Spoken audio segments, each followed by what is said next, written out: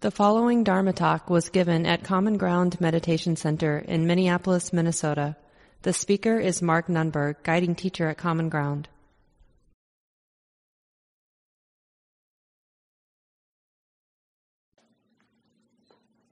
If all we learn in our 7 weeks together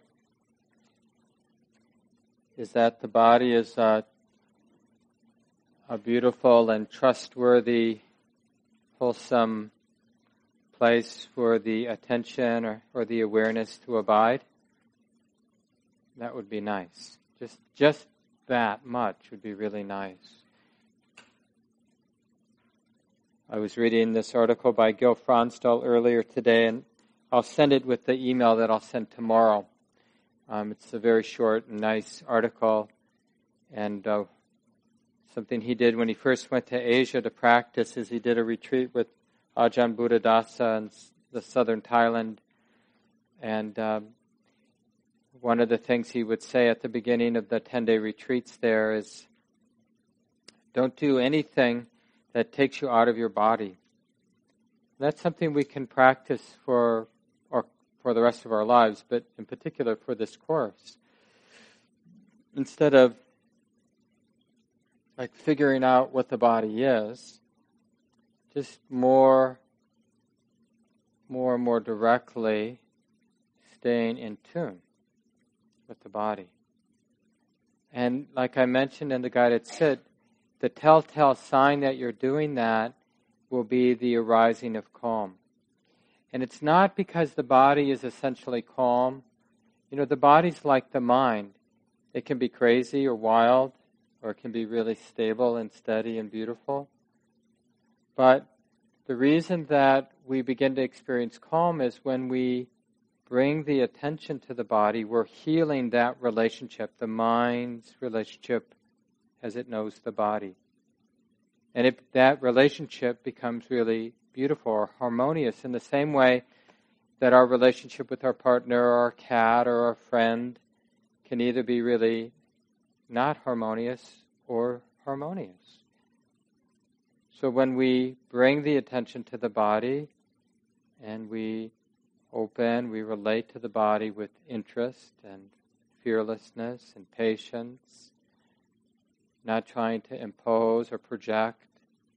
Instead, we're letting the body present itself, that flow of sensation. That relationship is beautiful, and the beginning stages, we feel it as a sense of calm. And then it matures to a sense of joy and a sense of ease, a kind of a relaxation of the heart and peace and stillness. And this is just really the beginning of working with the body. And even though, obviously, when we're in our busy days, it will be sort of there in a moment in the body, and then not there, not there, not there, and then there in a moment. But those little moments of coming back, re-inhabiting the body, resting in the experience of embodiment, it builds a momentum.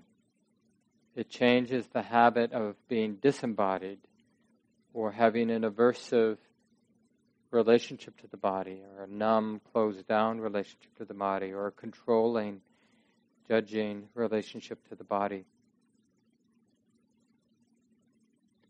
So tonight what I'd like to do is share a little bit of the discourse that the teachings of mindfulness of body come out of. There's a couple main discourses the Buddha gave about mindfulness of the body. One of them is the Satipatthana Sutta, the Buddha's discourse on the foundations of mindfulness. This is the direct path for the purification of beings, for the overcoming of sorrow and lamentation, for the disappearance of pain and distress, for the attainment of the right method, and for the realization of unbinding. In other words, the 4 frames of reference, or the 4 foundations of mindfulness. Which 4? So then the Buddha goes through each 4. Mindfulness of body, mindfulness of the feeling tone, mindfulness of the mind, and mindfulness of these particular maps that the Buddha taught to help us understand our experience. And full awakening seeing what the mind needs to see to be free can happen anywhere with any of these. So you don't need to do the whole curriculum. The mind just needs to stop struggling, grasping.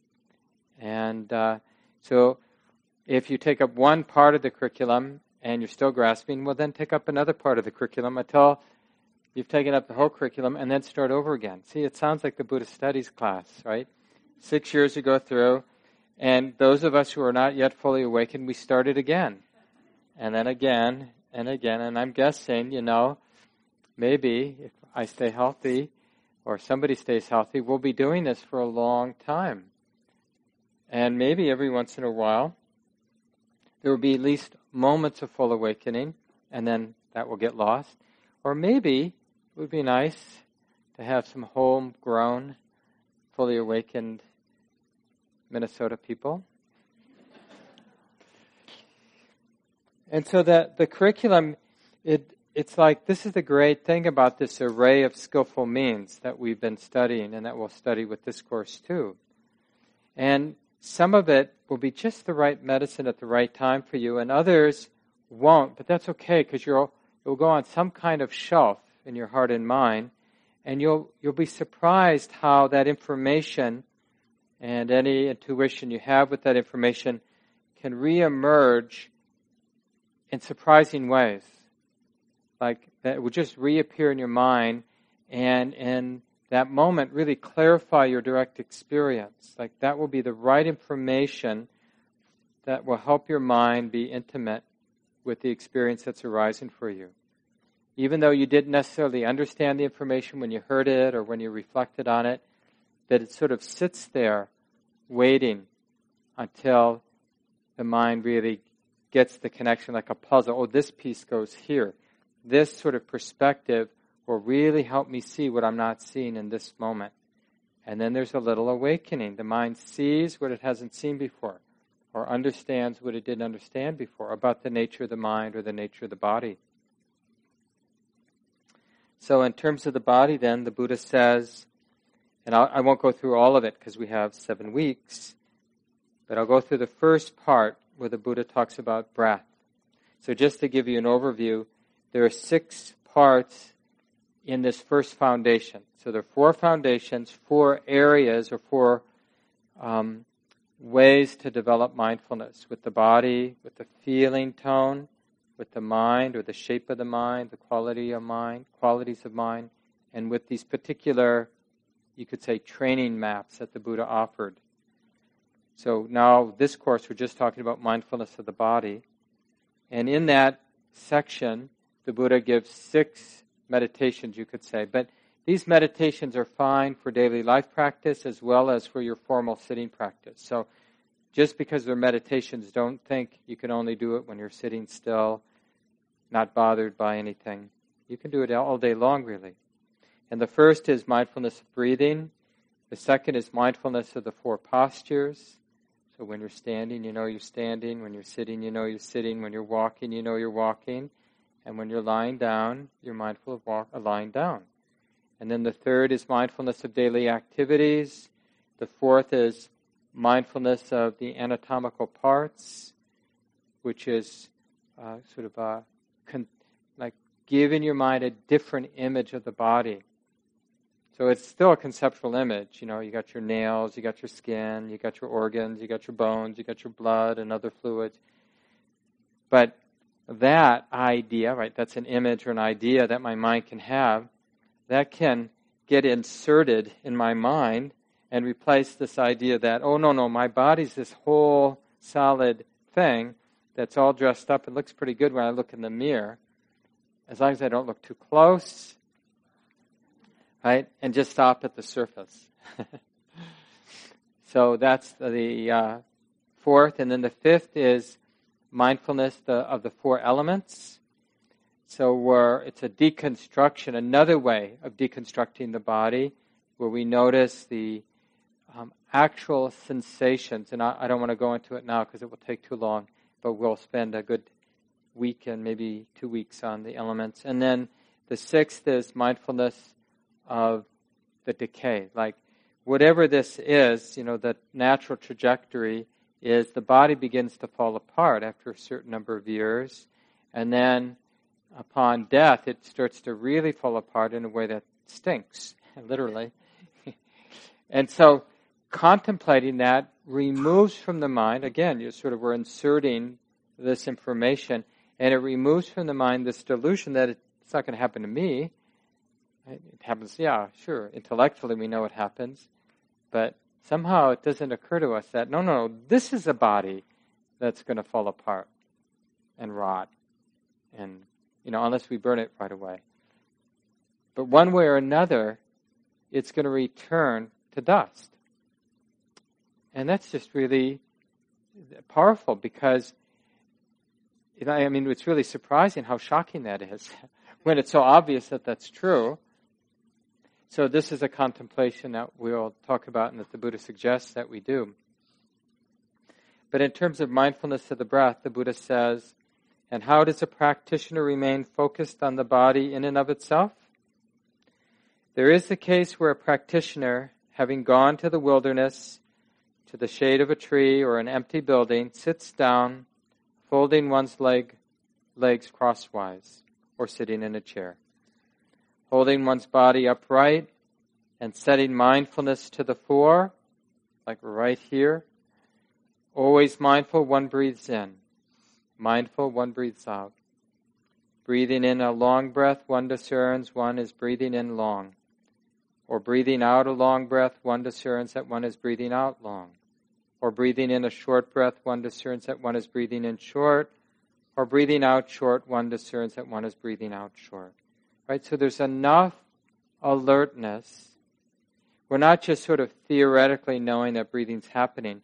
There's enough clarity, enough comprehension of the actual experience of breathing in and out that the mind would be able to pass a quiz. Was that last out-breath relatively long or relatively short? Relatively smooth or erratic? Right? Because how else do we know we're awake, the mind is awake, if it's not comprehending the actual characteristic of that particular out-breath or in-breath? That's the threshold. We're not really mindful. And this is actually more important than it might seem, because very quickly, if we're not careful, we'll replace the activity of being aware of the in-breath, being aware of the out-breath, with an idea, I'm watching my breath. I'm being mindful of my breath. And so there's an idea in the mind that's either relatively stable or not so stable, but basically saying, yeah, I'm watching my breath. And so it seems like we're watching my breath because there's that thought that gets repeated. Yeah, I'm doing it. I'm watching my breath. But that's a thought, I'm watching my breath. That's not the actual, direct, immediate comprehension of the sensations of breathing in and the sensations of breathing out. That's a different experience. And that's why we train. We have to develop that habit of being with an inhalation so that the mind is actually comprehending what that's like. And then with the out-breath, so the mind is actually comprehending the physicality of the out-breath. So it actually knows, oh, that was like that. It's remembering to know. And then when we're able to do that to some degree,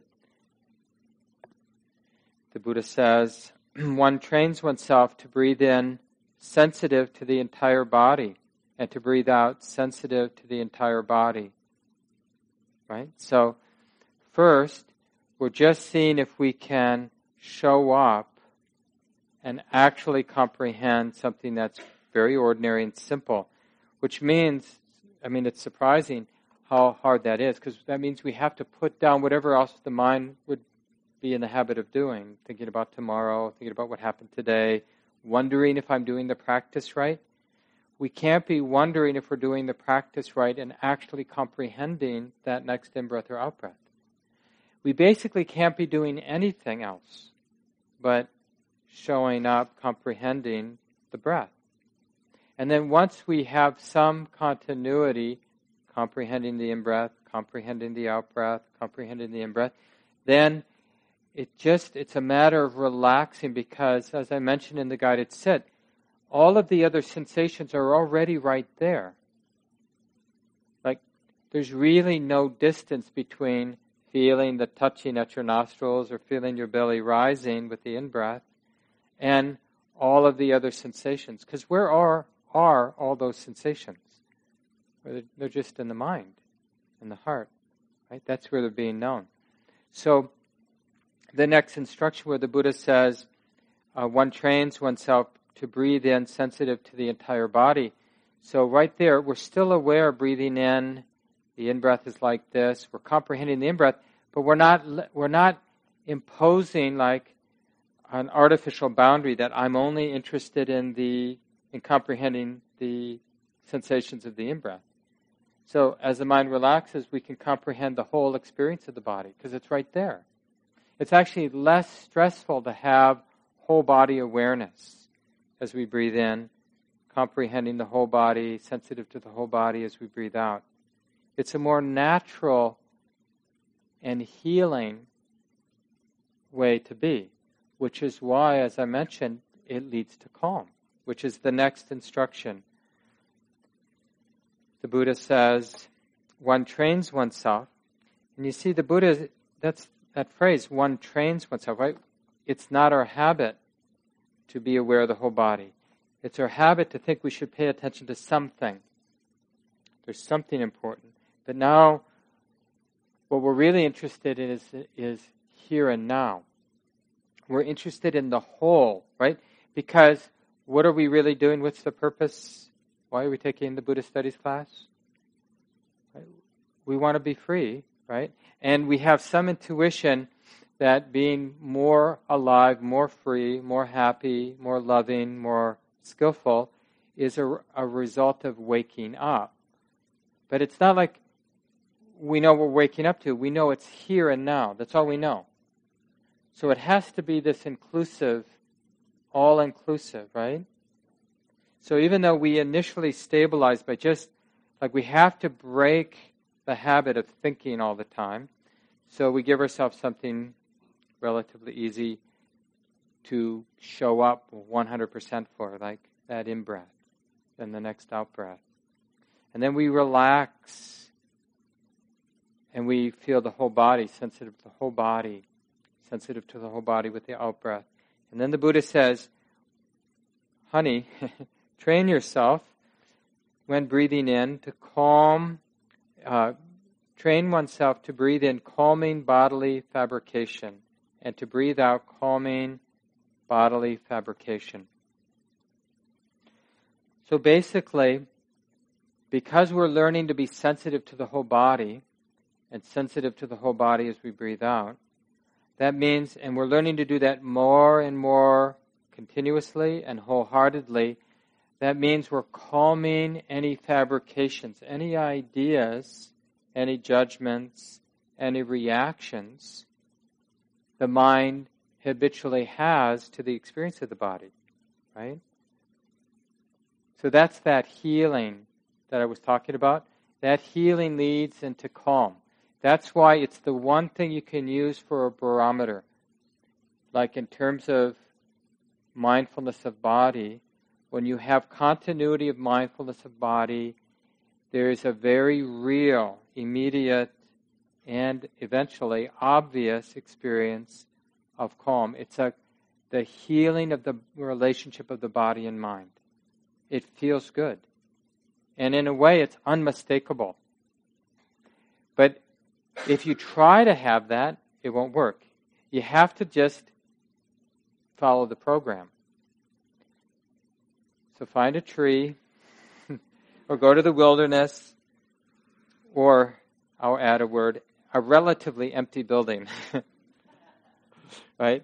An uncluttered space in your apartment.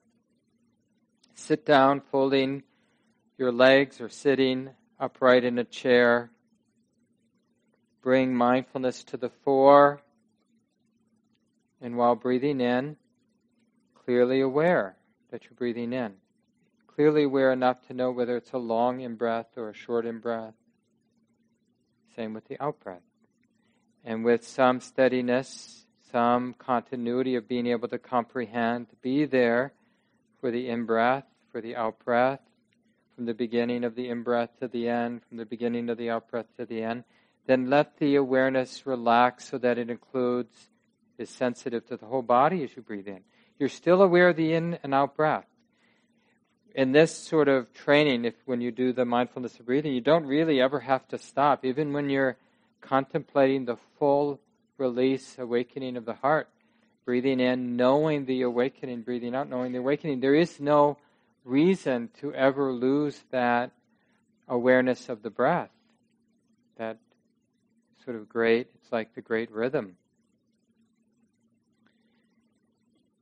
So whole body, and then notice the calming the fabrications.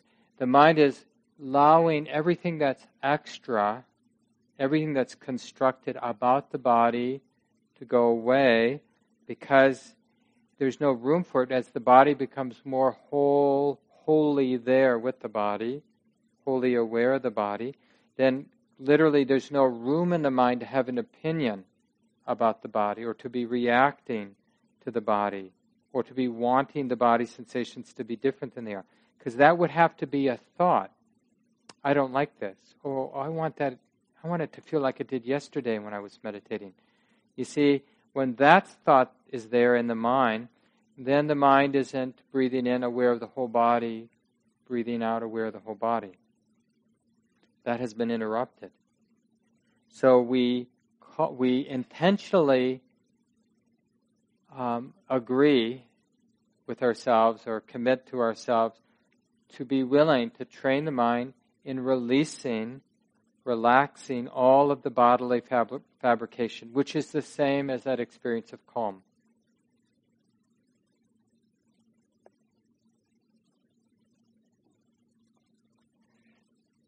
And so he gives an image. He says, one trains just as a skilled turner or one's apprentice. So I think this is like a old lathe, whether like a carpenter or somebody might use something spinning. When making a long turn, discerns that one is making a long turn, and when making a short turn, discerns that one is making a short turn. In the same way, a practitioner, when breathing in long, discerns one is breathing in long, or breathing out short, one discerns one is breathing out short. One trains oneself to breathe in calming bodily fabrications and breathe out calming bodily fabrications. So in the same way that we would do anything with a lot of presence, really there, and when you look around in the world, in these little pockets, people have amazing competencies, right? It's so impressive when you see a great musician or a great athlete or a great artist doing something, or a mother who just has a lot of skill in handling her child's emotions. Well, we can cultivate that same great skill with this present moment awareness, using the body. But you see, it requires a change of allegiance. Like, we're so sure that thinking about our life or thinking about something is what we should be doing now. So to be giving ourselves wholeheartedly to something that seems ordinary and really not relevant to what's important. But if we're interested in understanding the mind, we have to break free of the content, the sort of addiction we have to the content that our mind constructs. And then I'll just read this one more passage here, because this will guide us not just with the mindfulness of breathing practice, but all the way through. In fact, this particular passage, as many of you know, gets repeated 13 times in this discourse. And it's basically the Buddha's going through the 3 stages of mindfulness. And this will be one of the articles.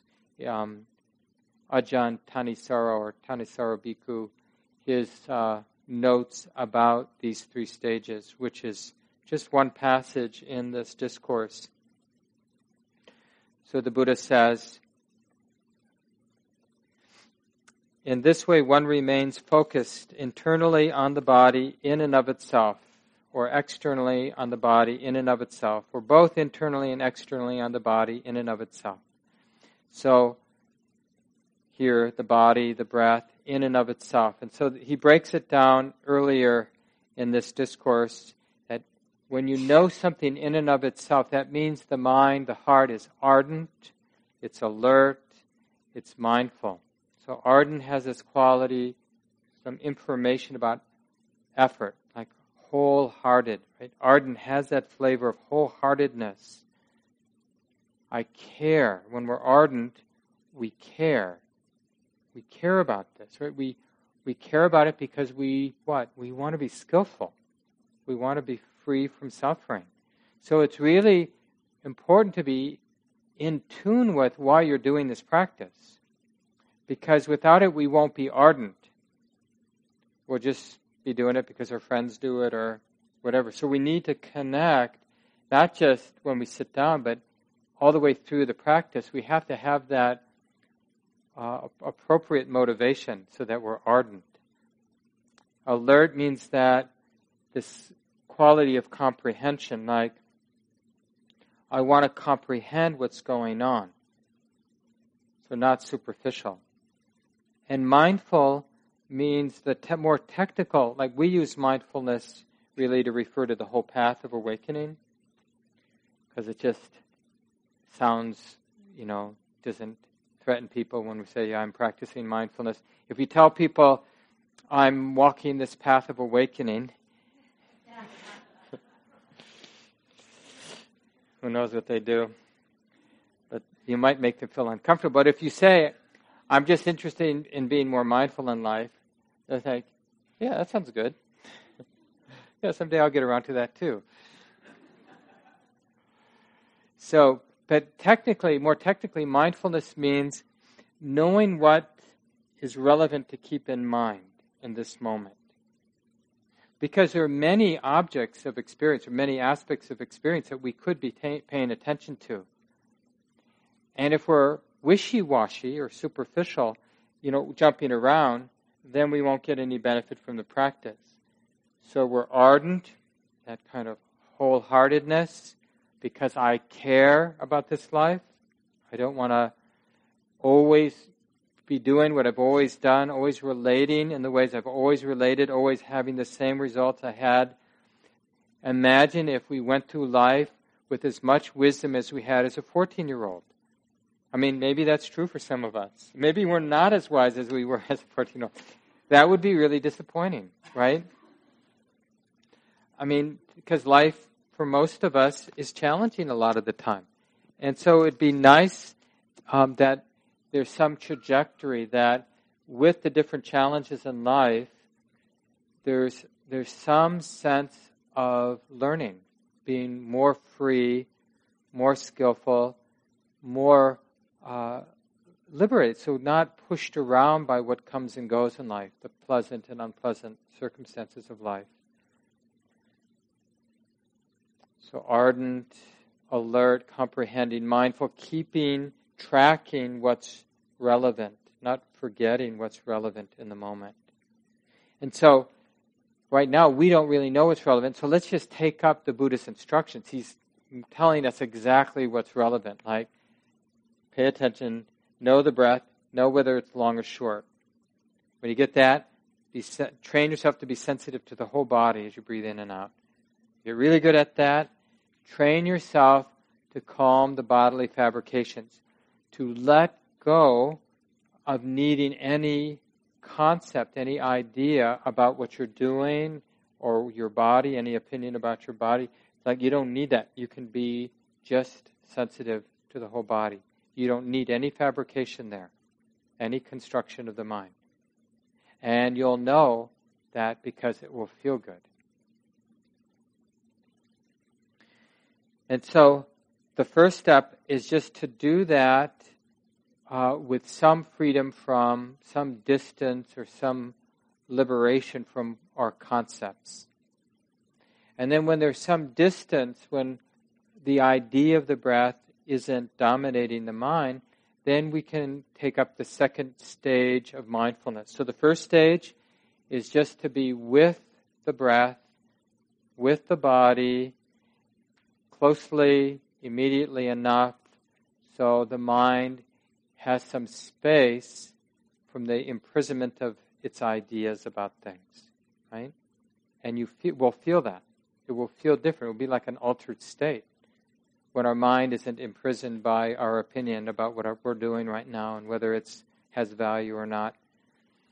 And then the Buddha says, so then while you're in that more immediate, direct moment-to-moment awareness of your body, breath and body, then the Buddha says, one remains focused on the phenomenon of origination or arising with regard to the body, or the phenomenon of passing away in regards to the body.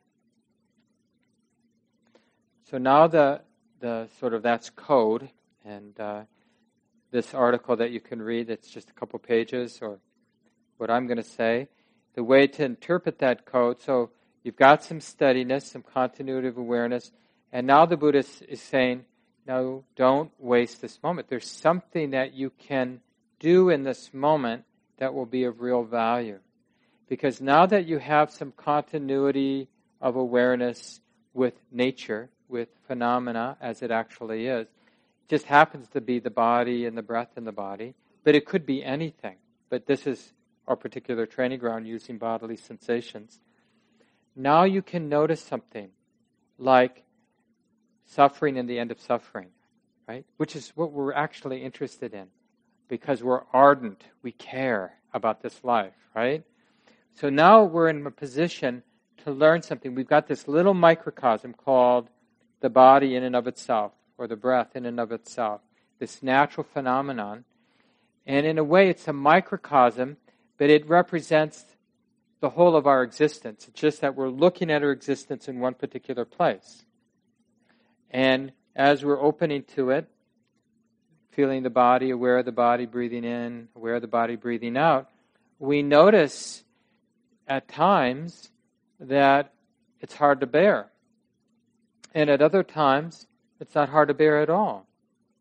And because we're watching things coming and going, we're watching reality in a continuous way, we're seeing that things are unfolding lawfully. So when there we are being mindful of the breath and the body, and it gets hard to bear, well, that suffering, that stress, the mind, heart, body being bound up, that just didn't happen. It happened lawfully. And because there was the continuity of awareness, we see, oh, my mind was getting greedy. I was starting to feel some calm, and then I started thinking about going on a 3-month retreat and really being done with my practice once and for all, and then wondering where would be a good neighborhood to open a center in Minneapolis, or whatever. You would do, or just the opposite, like why my practice is going so badly. But one way or another, we get bound up. But because there's some continuity, we see it. There's a little comprehension. Or when the attitude is like this, when the point of view is like this, things get really entangled, things get really heavy, things become hard to bear. That's what the Buddha means by noticing the arising and ceasing. Because of all the things that come and go, what's the most relevant thing that comes and goes in our experience? Stress. Right? Is there anything we're more interested in than stress and the release of stress? That's what I'm interested in. So we've created this beautiful little place to observe that, because it doesn't have much interference. There's enough steadiness of seeing things in and of themselves that whenever the mind starts to get bound up, it shows up on the radar screen. And whenever that bound upness gets released, it shows up, because the mind is comprehending moment to moment. It's like this, it's like this, it's like this. That's the second stage of mindfulness practice. We're basically, as an ego still, we're learning, because I care, I'm ardent, and I'm alert, and I'm mindful. I know what to pay attention to. Right now, the Buddha is saying, pay attention to what's coming and going. What is arising lawfully? What is ceasing lawfully as experience unfolds? Right? So as I'm comprehending that, as I'm learning stuff about what leads to the entanglement and the disentanglement of my mind, the third stage of practice begins to open up. Because what we're learning over time, now this is maybe decades of time, we're learning that the grosser the level of the mind's participation in things coming and going, the more stress there is. And the more subtle the mind's participation in things coming and going, the less stress there is. Get that? Now, you'd think, well, gosh, I got the information. Why do I have to comprehend it? Because there's no way to stop participating in the moment without going through the work of actually seeing it in the great depth of our experience. I mean, it kind of makes sense. Like if I could just let everything happen on its own, it would be such a relief. But can you just let everything happen on its own in your life? No. It's like there's some things, even games like ping pong or pool or dating or, those things. We know, I just got to relax. But even though we know we just need to relax, we can't. We don't know how. And so we have to see it over and over again. It has to dawn on the mind in the great intimacy of our experience that freedom comes from teasing out how the ego is participating. And so the third stage of mindfulness is to sustain awareness enough to know it's like this. That's the only intervention. We're not trying to be skillful. We're just sustaining awareness and letting everything happen. But you can't just go to that. First, you have to break the cycle of being caught in our concepts about this and that by developing enough continuity of the breath and body in and of itself. Not the breath or body in terms of my ideas of the breath and body, but as a physical phenomenon with some continuity. And then when we break the spell of our thoughts and ideas, there still may be thoughts of our ideas, but now the mind is less confused by them. They're sort of more on the periphery. Then, with the continuity, we notice that things come and go. And because we have mindfulness tracks what's most relevant. So we're tracking how stress comes and goes.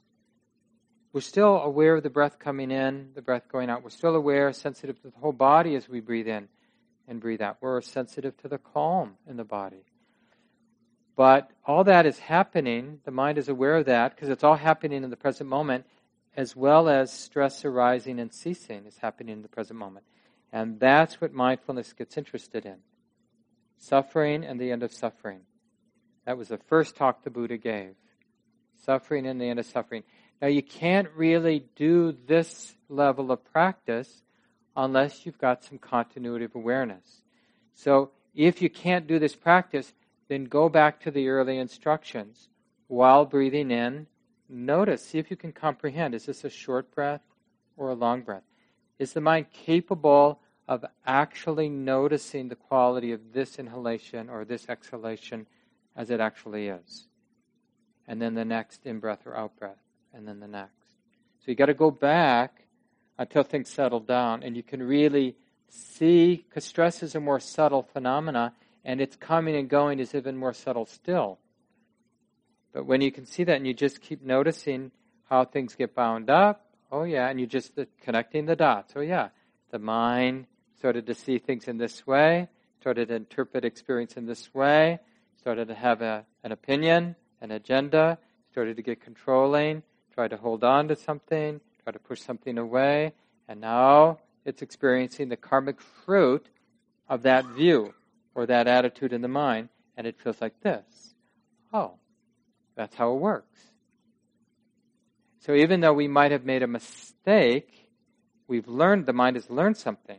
Yeah, that hurts. That doesn't help. And then the mind going forward is the mind that has seen it.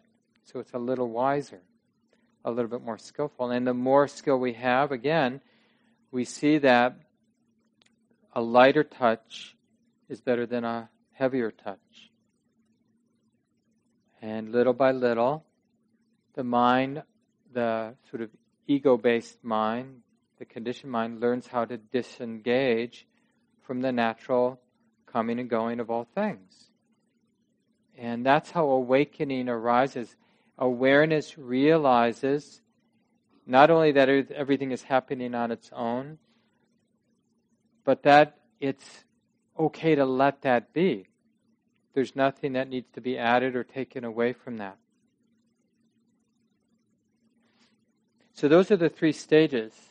And the Buddha repeats that 13 times. So these 3 stages might actually be relevant.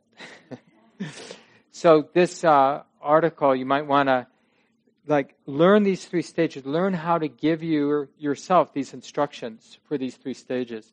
Because it's not just true with mindfulness of the breath or mindfulness of the body or the postures or any of the other ways that we practice being present in life. It's really with everything.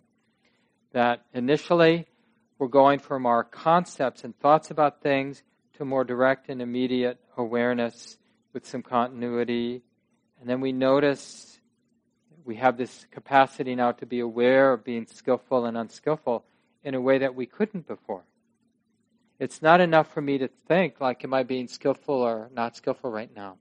I actually have to see what attitude is there in my mind right now and see if I'm self-conscious. So I'd have to be able to see the self-consciousness as a pattern, an emotional pattern, and I'd have to notice what it's setting in motion, then how I'm using my voice and my body language and, what are the choices I'm making, and then what that sets in motion. What is the karmic fruit of acting out self-consciousness? So the mindfulness has to be pretty strong to really see how suffering gets set in motion and how unwholesome patterns, when dropped, when abandoned, how things loosen up, lighten up in our lives. I mean, we get there with hindsight, right? If you had a beautiful or difficult interaction earlier today and you're sitting now in the evening and you think back, God, why was that so stressful?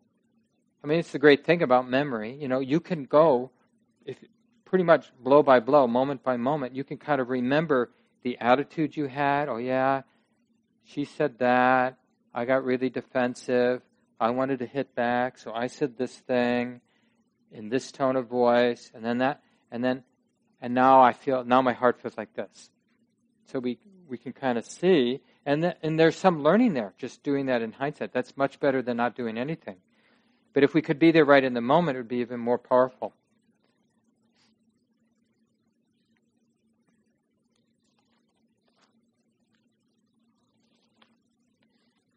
So next week we have Dharma Corps will be here. So we're going to miss our small groups next week. I don't think we'll be able to do small groups just in this room. But I'll think of something we can do next week so we can have, maybe we'll just do some dyads during the last half of the class with some questions. And before we have just a couple minutes left, I'll just give you a few of those now, and maybe one or two of you can respond. But just some things to reflect on. Again, you can do this all day long. And I mentioned this in the guide, it said, what's the difference between the body and awareness, or bodily sensations and awareness? Now, don't look for an answer to that question, but it will help bring the mind into the experience. So we all have an experience of the body sitting right now. So what's the difference between the hardness of my seat against the bench, or your seat against the cushion or chair, and the awareness What's awareness? What's sensation? And again, don't look for an answer. Just hold the question. And as we feel the body, either one particular sensation in the body or the whole body, is the body a thing? Is it a process? In what way is this body a concept, an idea? And in what way right now is the body a changing or an unfolding process? And you want to learn to go back and forth, because for sure, a lot of the time, body is a concept. It's like we have an image, a mental image, right? Because concepts can be an image-based, or it can be language-based,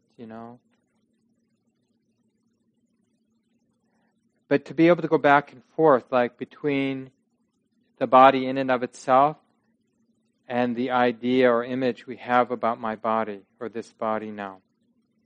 Because that will really help with that first stage of mindfulness. To know like, oh yeah, this is what it is to have a concept, and then this is... And it's like two parallel universes. We say the one, the sensation, the level of sensation not affected by concept, that's what we mean by Dhamma, the way it is. It's experience, or this moment, or this experience being known, where it's not affected by thought. And if there's a thought, then just the thought being known. So the content of the thought isn't affecting the experience. So because we don't want to be against the world of concept, or the reality of concepts, conceptual reality. It's just the reality. It's quite functional. It's useful, especially in terms of living in community. That's how we kind of grease the wheel of social existence, through concepts. It's the world we share, actually, right?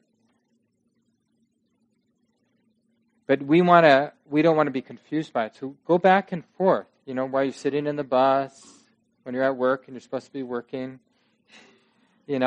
body, concept, direct experience, Dhamma, the way it is, the image or picture or idea I have about my body, whatever that is.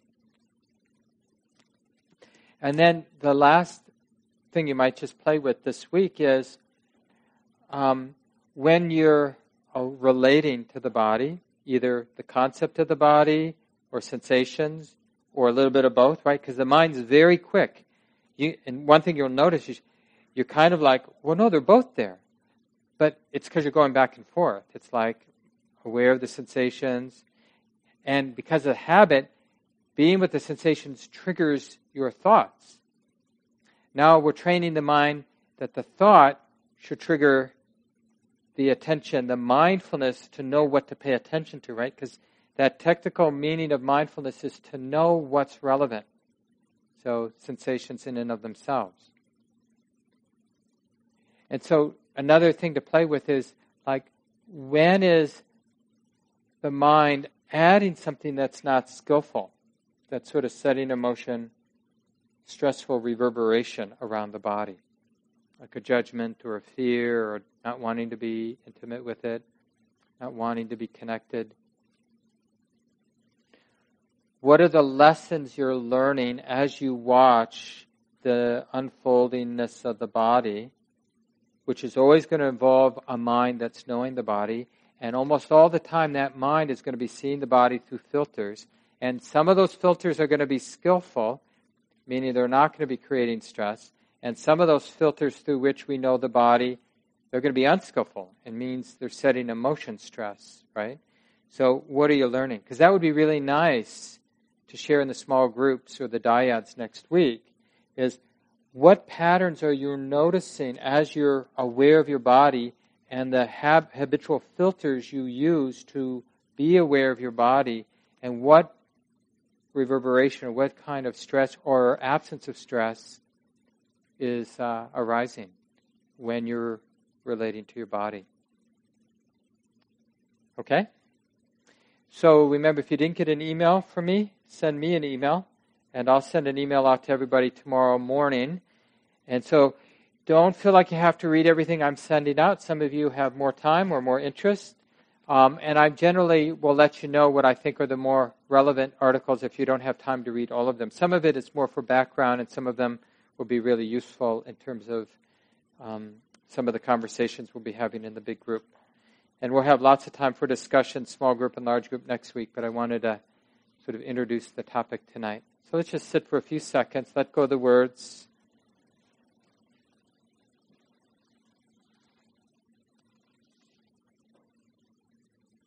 Just enough time for one or two breaths.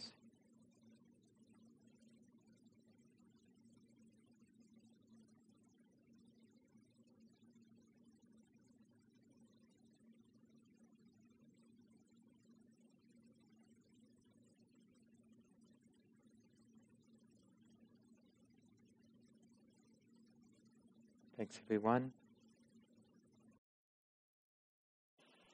This talk, like all programs at Common Ground, is offered freely in the spirit of generosity. To learn more about Common Ground and its programs, or if you would like to donate, please visit our website, www.commongroundmeditation.org. Thank you for listening. To learn how you can support the teachers and Dharma Seed, please visit dharmaseed.org/donate.